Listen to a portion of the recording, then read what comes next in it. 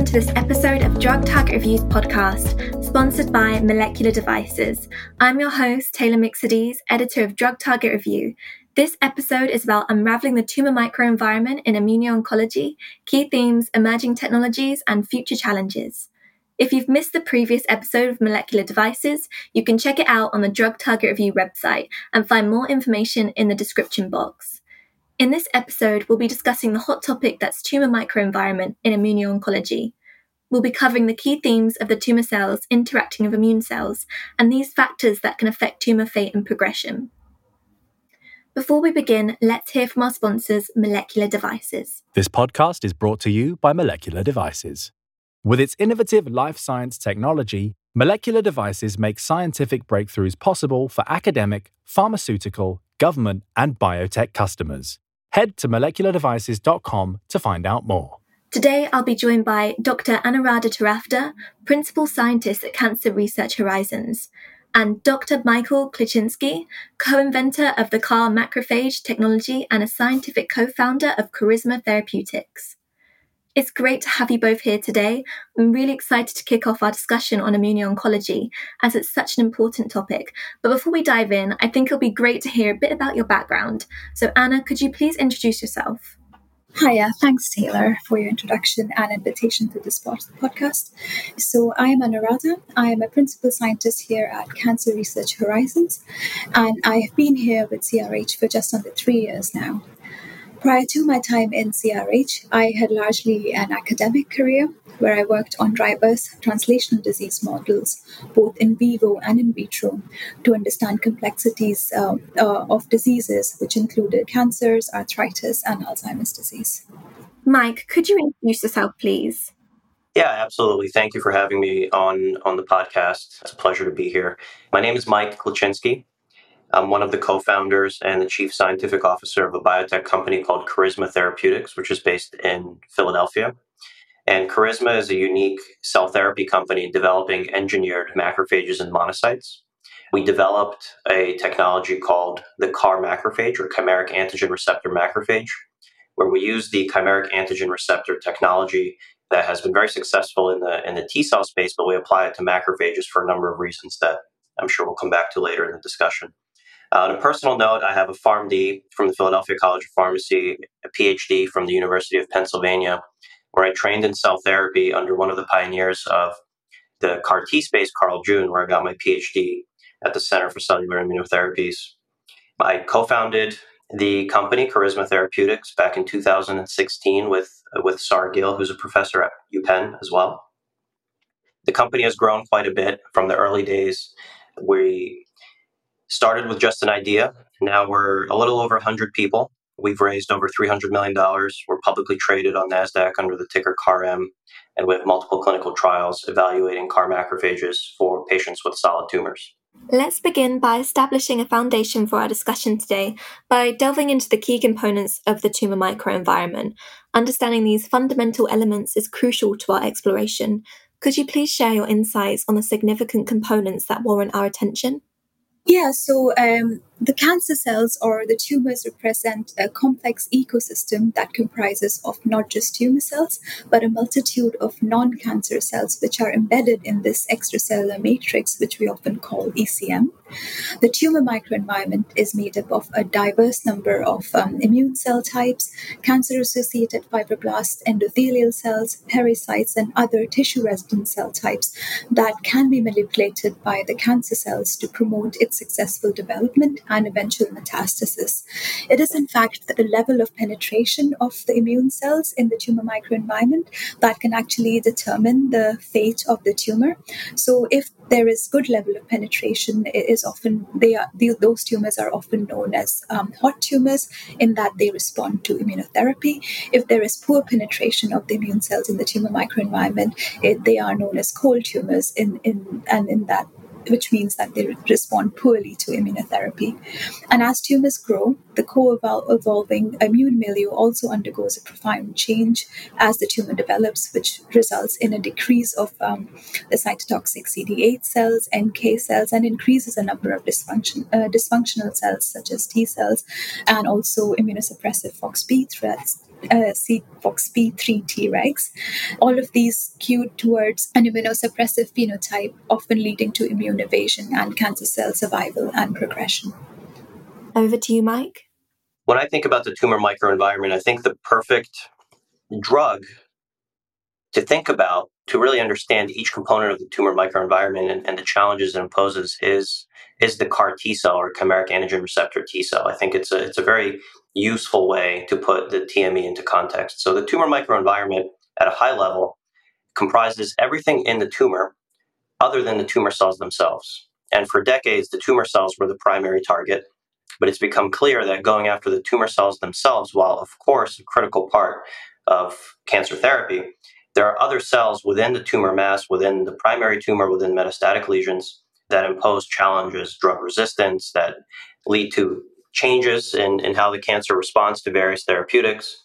And these other cell types actually aid the tumor not only in resistance, but also in its growth and immunosuppression and metastasis and spread throughout the body. So there are immune components to the microenvironment. These comprise first and foremost macrophages, which is the cell that I study. Macrophages are known to be the most abundant immune cell in the solid tumor microenvironment. In some cases, there are actually more macrophages than cancer cells within a tumor. If you look at a biopsy and quantify the cell type, sometimes you'll see there are more macrophages. Tumors go out of their way to recruit macrophages. And the presence of macrophages correlates with the prognostic outcome. So patients that have more macrophages in their TME often have worse outcomes, whether it's the natural progression of the disease or worse response to therapy. We'll come back and talk about macrophages more, I'm sure. Other key immune cells include regulatory T cells. Regulatory T cells are a subtype of T cells that are highly immunosuppressive and limit the response that T cells may have against tumor mutations. There are various other suppressive immune cells, such as myeloid-derived suppressor cells, which are distinct from macrophages, but have some similar qualities. There are a variety of non-immune cells as well that pose challenges to therapy. These include fibroblasts that are cancer-associated or cancer-associated fibroblasts, CAFs, that lead to the deposition of significant extracellular matrix that makes the tumor dense and fibrous and difficult for therapies to physically penetrate, but whether these are small molecules, antibodies, cell therapies, having a dense fibrotic matrix, or an abundance of neovasculature, new blood vessels that the tumor is growing to aid its growth, and this has been a significant target in cancer therapy. So when you take this all together and you take a step back and ask, how does a tumor actually form? There are normal cells that have mutations, whether these are disruptions in tumor suppressor genes or activation of proto-oncogenes, and certain cells transform and become cancerous and start to grow. There is an immediate immune response that occurs in most people. Most people have cancer cells appearing on a regular basis, but it doesn't form cancer or tumors, doesn't form disease, because the immune system, primarily T cells, are able to identify these mutations and rapidly delete these cells. In order for an actual cancer to form, the perfect blend of events has to happen. Not only do the initial mutations, the initial insult, does that have to happen, but immune evasion must happen in order for a tumor to actually form and cause disease. So in order for immune evasion to occur, the perfect mix of immunosuppression has to occur. These cancer cells must initially evade T cells. They recruit other immune cells like macrophages and MDSCs and Tregs, which I described, that suppress the endogenous T cell response. They begin to build additional blood vessels. They begin to build up these walls, or through fibrosis and through fibroblasts, that help keep T cells out.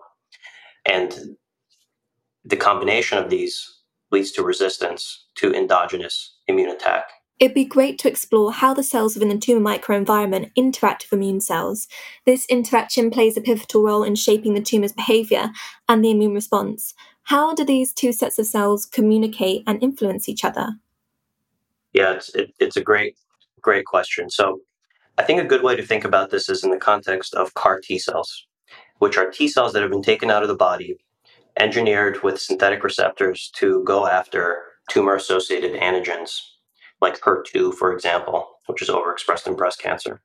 And these T cells are infused back into the patient. And the hope is that these T cells will find their way into the tumor, penetrate the tumor, kill the tumor cells through a T cell's intrinsic cytotoxic properties, and expand and create memory against the tumor cells so that if they come back, the immune response will be able to reinvigorate and clear the recurrence of disease. Unfortunately, it doesn't quite happen, right? As you know, and I know you've talked about this on previous episodes, CAR T cells have been tremendously effective in leukemias and lymphomas, which are blood cancers that don't truly have a tumor microenvironment, especially for circulating leukemias. But solid tumors are very different. And there are key challenges that the TME imparts on CAR T cells. The first is a physical barrier for T cell infiltration. T cells find it very difficult to penetrate through the fibrous, dense extracellular matrix that solid tumors have. In order for a T cell to make its way into a particular tissue to begin with, this trafficking phenomenon, is driven by a pairing of chemokines, which are soluble factors that a tumor produces. And these chemokines must pair with the chemokine receptors that the immune cell expresses. And only once the chemokine binds to the chemokine receptor does the cell swim, so to speak, in the direction of the chemokine. Naturally, if there's an inflammation or an infection, there's a ton of chemokines being produced that recruit a whole bunch of different immune cells. Tumors, unfortunately, over time, lose the expression of chemokines that help recruit effector T cells, for example. So that the T cells don't see that this tissue is where the cancer is, and they fail to find their way into the tumor.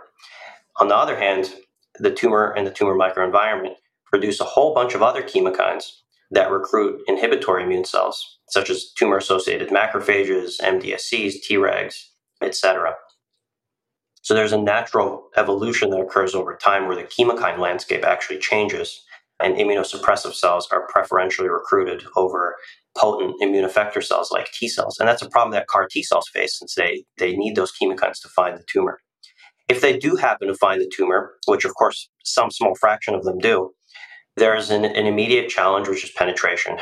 How do they actually find their way through the tumor? Is there sufficient vasculature? Is there sufficient space for them to be able to get in? Are they able to break down the fibrotic walls that are in their way? If they are able to get in, they're immediately faced with immunosuppression in a variety of forms. The first is an abundance of immunosuppressive cytokines. T cells need 3 signals to become properly activated. They need signal 1, which comes from the MHC complex antigen presentation, signal 2, which comes from co-stimulation binding to co-stimulatory receptors like CD28, 4-1BB. And the third is a cytokine signal that controls whether you have a Th1 response or a Th2 response or a Th17 response and the potency of the response. If there's an abundance of immunosuppressive cytokines, it is very difficult for a T cell to become properly activated, even if it sees its cognate antigen through its T cell receptor, and even if it has proper co-stimulation. So these cytokines are actively suppressing T cell responses. There are also cell surface ligands, like, of course, PDL1, PDL2, TIM3, LAG3, and a number of others, which are active drug targets that bind to receptors on the T cell surface.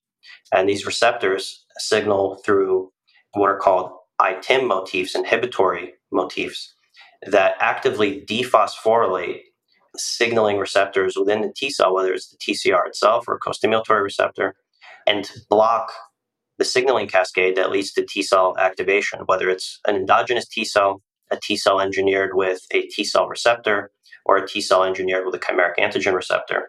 These inhibitory pathways immediately suppress the T cell response. The third challenge, and one that's often overlooked, is antigen heterogeneity. If a T cell is able to overcome the barrier of trafficking and entry and penetration, and somehow able to overcome the various forms of immunosuppression, a T cell is targeted against a single antigen, whether it's an endogenous T cell that has a T cell receptor. Each T cell has a unique T cell receptor that recognizes In the case of CD8 T cells, a unique MHC class 1 loaded with a particular approximately 9 amino acid peptide, or an engineered T cell that has an overexpressed T cell receptor or a CAR, you're going after one target. And tumors are constantly evolving. The core principle around immunotherapy is natural selection. And tumors are very heterogeneous, particularly solid tumors, where if you go after a single antigen, only a fraction of the tumor cells will actually express that antigen. If you put pressure on that antigen, one of two things will happen. Either you'll kill off the cells that express that antigen, and the rest of the tumor will take over, and your effector T cells will be blind to those tumor cells since they don't carry that particular antigen, or that antigen will be masked. It'll be downregulated, whether it'll be downregulated by actually internalizing MHC so that the T cells can't see it, or by, if it's a cell surface antigen like CD19 or HER2, there are various forms that have been demonstrated in the literature of epitope masking, whether it's through splice variants and so on. But the tumor hides its antigens. So a big challenge for CAR T cells in solid tumors is antigen heterogeneity. Even if you're effectively able to find your target and kill those cells and overcome the various forms of suppression in the TME, you're only going to attack a small portion of the tumor cells. So being able to mount a broad immune response where you go after a variety of tumor antigens is critical. And it's a big challenge because you would inherently have to develop a multimodal therapy. In the field of drug development where I work, controls are very important, right? Everything has to go through regulatory agencies. Everything has to be well understood, well studied. So it's very difficult to complex and go after multiple antigens. Whether, it's a big deal to go from one target to two targets, but going from one to two, even to three, is not sufficient. You need to be able to go after dozens of targets in parallel in order for a meaningful deep response to occur. So the way that we approach this at Charisma is by using engineered macrophages. And we use macrophages for a number of reasons. As I described earlier, macrophages are the most abundant immune cell in the solid tumor microenvironment. So our hypothesis was, by using macrophages rather than, say, T cells, can we take advantage of the fact that these cells are naturally recruited to the tumor microenvironment in a sort of Trojan horse approach? Trick the tumor into thinking these are typical monocytes or macrophages that the tumor will convert into tumor-associated macrophages that will aid the tumor in its immunosuppression and growth.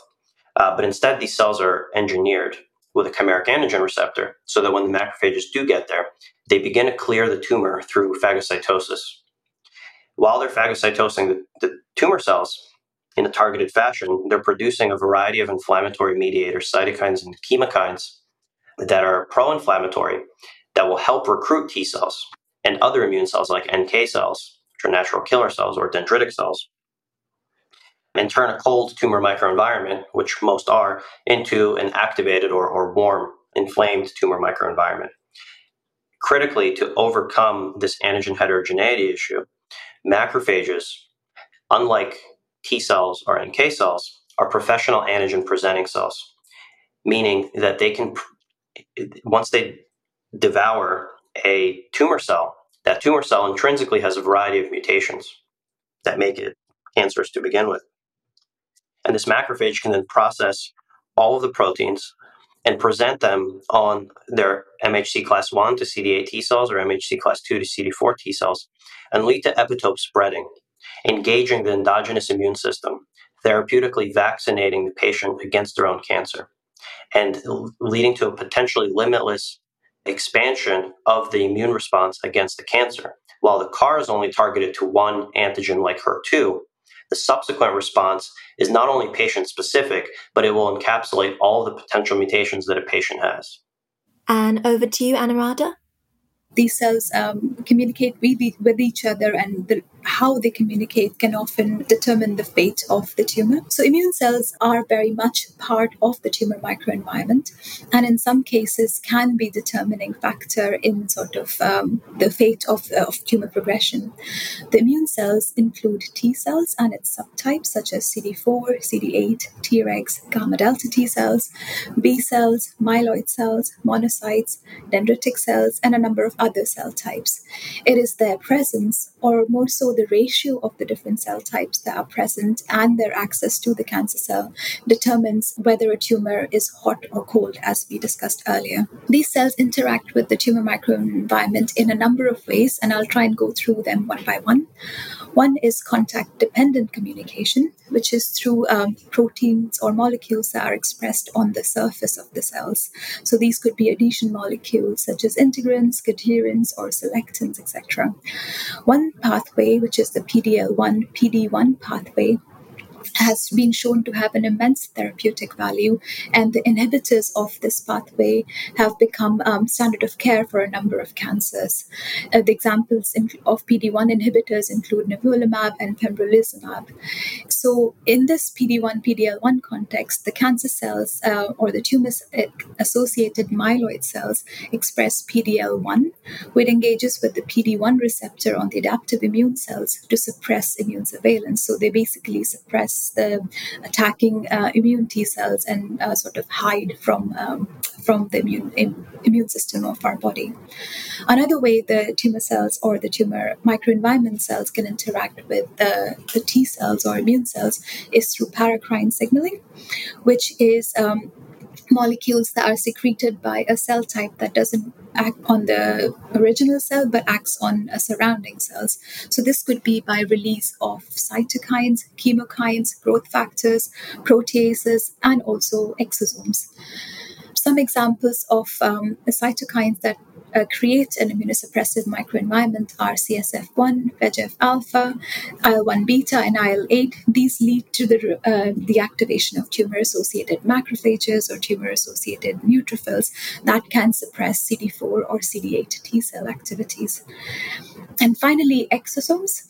So exosomes are extracellular vesicles that are generated by all cell types, and they often carry nucleic acids and proteins, lipids, or other metabolites.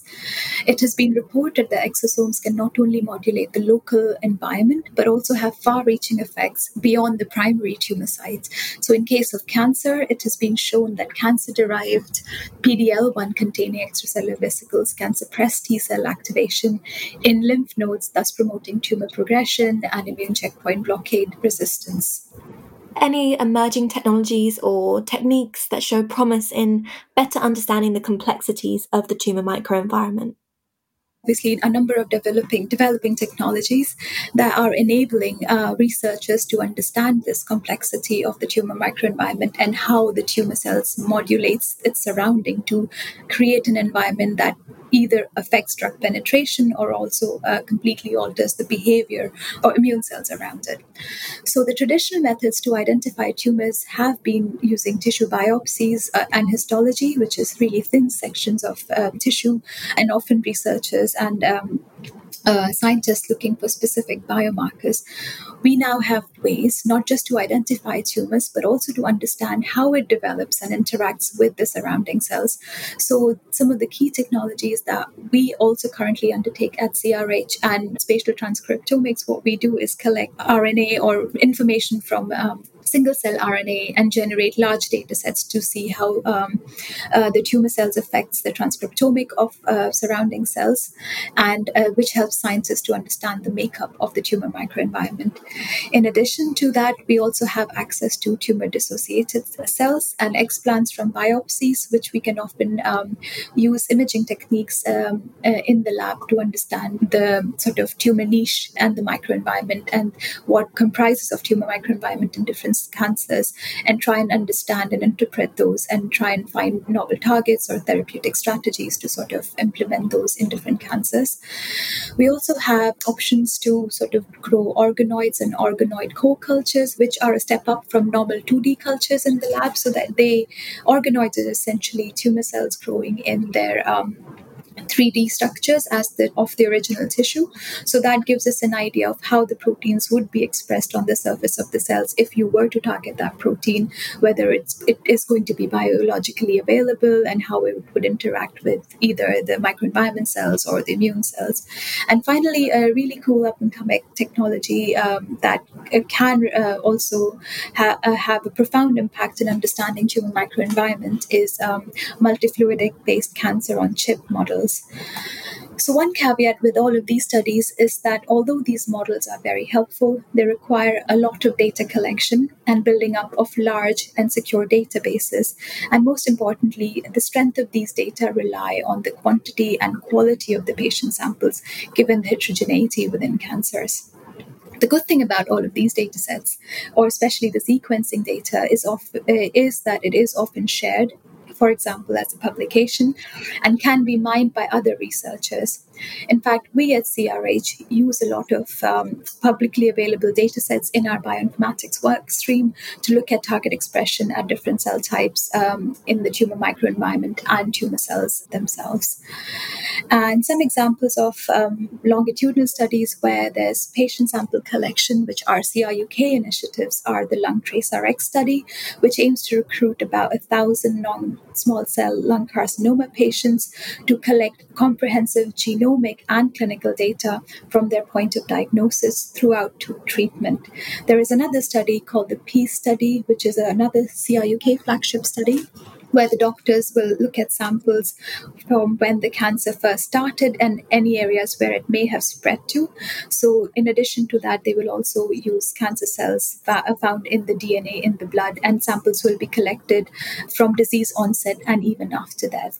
So these data sets would be really useful and important in enhancing our understanding of how the tumor develops and how it sort of influences its niche to sort of create this microenvironment that leads to tumor progression and metastasis and resistance. But yeah, so that these are exciting times, and just it takes a long time and a lot of effort to collect these data sets. So new technologies have been developed to actually take a fixed piece of tissue, like a tumor biopsy, create a slice similar to immunohistochemistry, perform immunohistochemistry or immunofluorescence staining with a few markers to define different regions of the tumor, then complex RNA probes that are linked to oligo barcodes, and those oligo barcodes are photocleavable. So you have a slice of tissue, you stain regions of interest, you then stain with RNA probes against a bunch of genes of interest. I think you can do this for dozens of genes in parallel now, maybe more. Each one of those RNA barcodes will bind to particular mRNAs. You then can shine a UV light at a particular region of interest, and the UV light will release the oligo probes only from where you shine the light. And it's a very, very precise light, so you can look at very small regions of the tumor microenvironment. You then collect the released probes from that area that you shone the light on, and you sequence the barcodes that were attached to those probes through photocleavable linkers. And you can now understand which genes were expressed in different subregions of the tumor microenvironment. And I think analyses like these will be transformational. They're relatively new. They're still very complex and expensive. You don't see them done very frequently. I think that technology is more or less where single cell RNA sequencing was 5 to 10 years ago, but I think we're going to see that become far more common in the next few years. Yes, and in the context of immunotherapy, how do factors like hypoxia, immune suppression, and extracellular matrix influence the TME and affect tumours? Yeah, another great question. And in fact, like the one word answer could be that it makes it extremely difficult to sort of not only come up with novel immunotherapy drugs, but also in context of developing tumor, often we see cases where patients develop resistance to immunotherapy. So for a developing tumor, there are multiple bottlenecks that that the tumor must overcome to successfully form a tumor. They do that by subverting normalizing cues from the surrounding tissue, and they hijack the microenvironmental processes to support their development. And some of the processes that you mentioned, such as hypoxia, extracellular matrix, and immune suppression, are some of the key mechanisms by which the tumor cells do that. And I'll try and go through them one by one. So hypoxia is essentially lack of oxygen in tissue. And it is a major trigger for angiogenesis, which is the process of development of new blood vessels, which is essential for a tumor development. So once a tumor grows beyond 1 to 2 millimeters, it must establish its own vascular supply of oxygen and nutrients, otherwise it just doesn't grow. So in healthy tissues, the vasculature is quite stable. Endothelial cells, which are the main building blocks of these vessels, are not actively dividing. However, as we've just heard, the complex and the dynamic nature of the tumor microenvironment, these endothelial cells are sort of exposed to a number of pro-angiogenic cues, and they interact with a number of other cells in the tumor microenvironment, such as pericytes, mural cells, cancer cells, and also the tumor-associated immune cells and cancer-associated fibroblasts, which affects their functions. And as a result, it leads to a very disorganized and leaky and a tortuous vasculature with defective cell coverage and a discontinuous lining by the endothelial cells.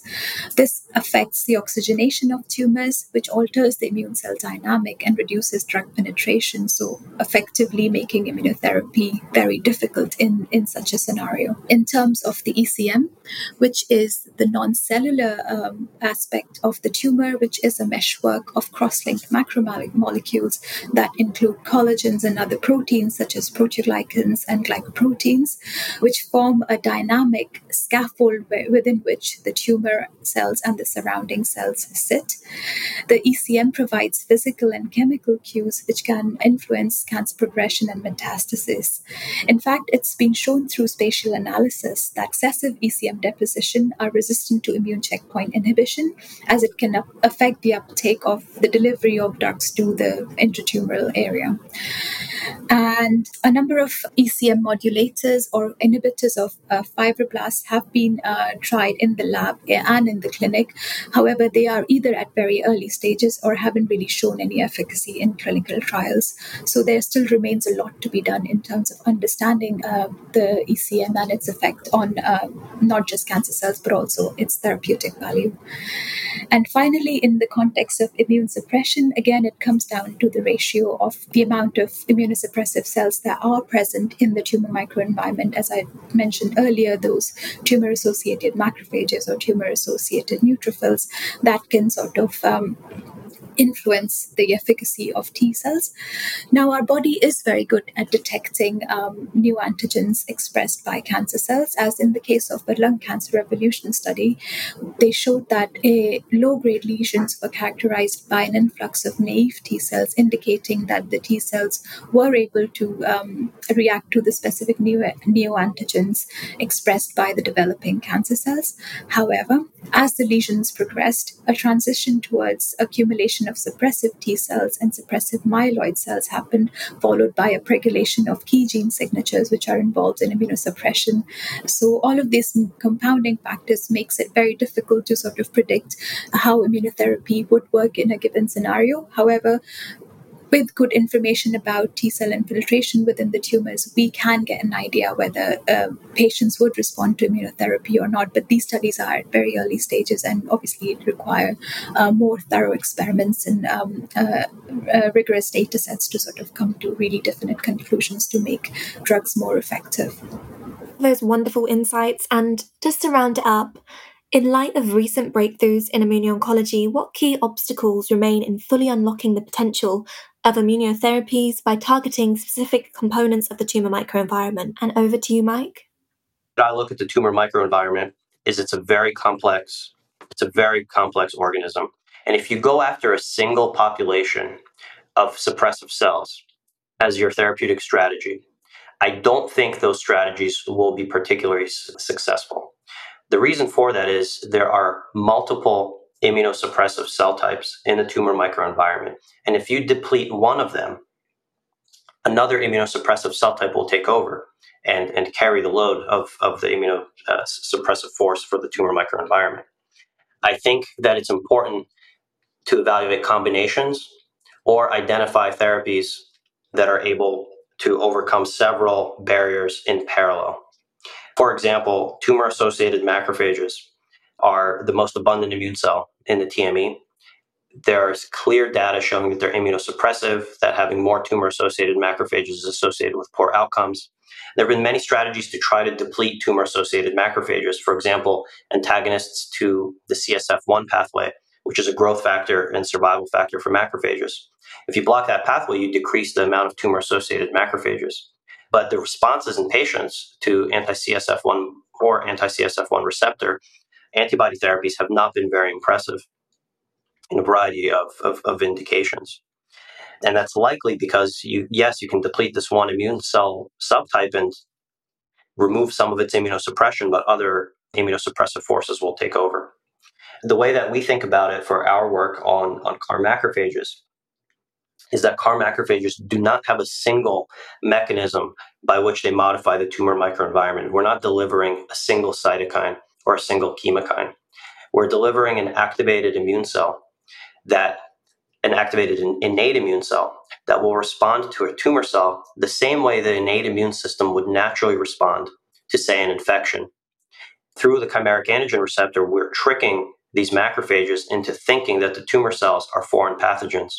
And once they see the tumor antigen and process this signal, they begin to create broad inflammation. Dozens of inflammatory cytokines are produced. Dozens of inflammatory chemokines are produced. T cells are rapidly recruited. We've seen this in preclinical data in mice. We've now seen this in our early data coming out of our phase 1 clinical trial for patients with HER2 overexpressing solid tumors. T cells are recruited. Other innate immune cells, such as monocytes and macrophages, are recruited. Dendritic cells are recruited and activated, and the tumor milieu overall begins to change. And we think that's critical. But importantly, modifying the tumor microenvironment as a sole strategy will never be effective. You can't forget about the actual tumor cells. The tumor cells have to be killed. Just removing the immunosuppression won't get you anywhere. With our CAR macrophage approach, the CAR macrophages themselves are potent phagocytic cells. So they, in addition to modifying the TME, they are killing tumor cells. They're literally eating through the tumor through phagocytosis. At the same time, they're recruiting T cells, presenting antigen to T cells, co-stimulating T cells, and leading to epitope spreading. And T cells are the most potent killer immune cell, cytotoxic T cells that we have in the human immune system.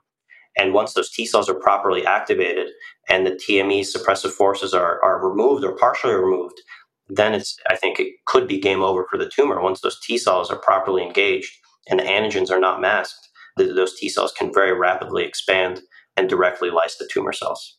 And over to you, Anuradha. I think we have made numerous strides in better understanding how disease progresses, not just in tumor intrinsic factors, but also how the microenvironment can shape the progression of the tumor. In terms of key challenges, we are still looking at, we still don't understand in some cases why certain patients become resistant to immunotherapy after a while.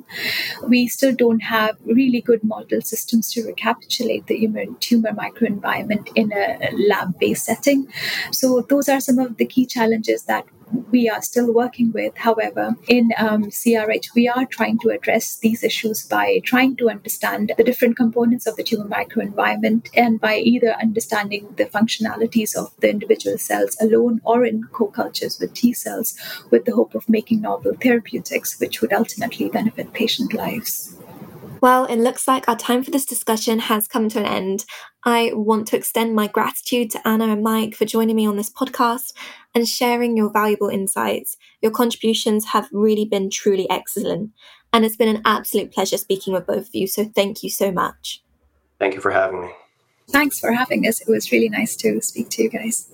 And thanks to our listeners for tuning into this Drug Target Review podcast, sponsored by Molecular Devices. I've been Taylor Mixtes, editor of Drug Target Review, and we really hope you enjoyed this episode.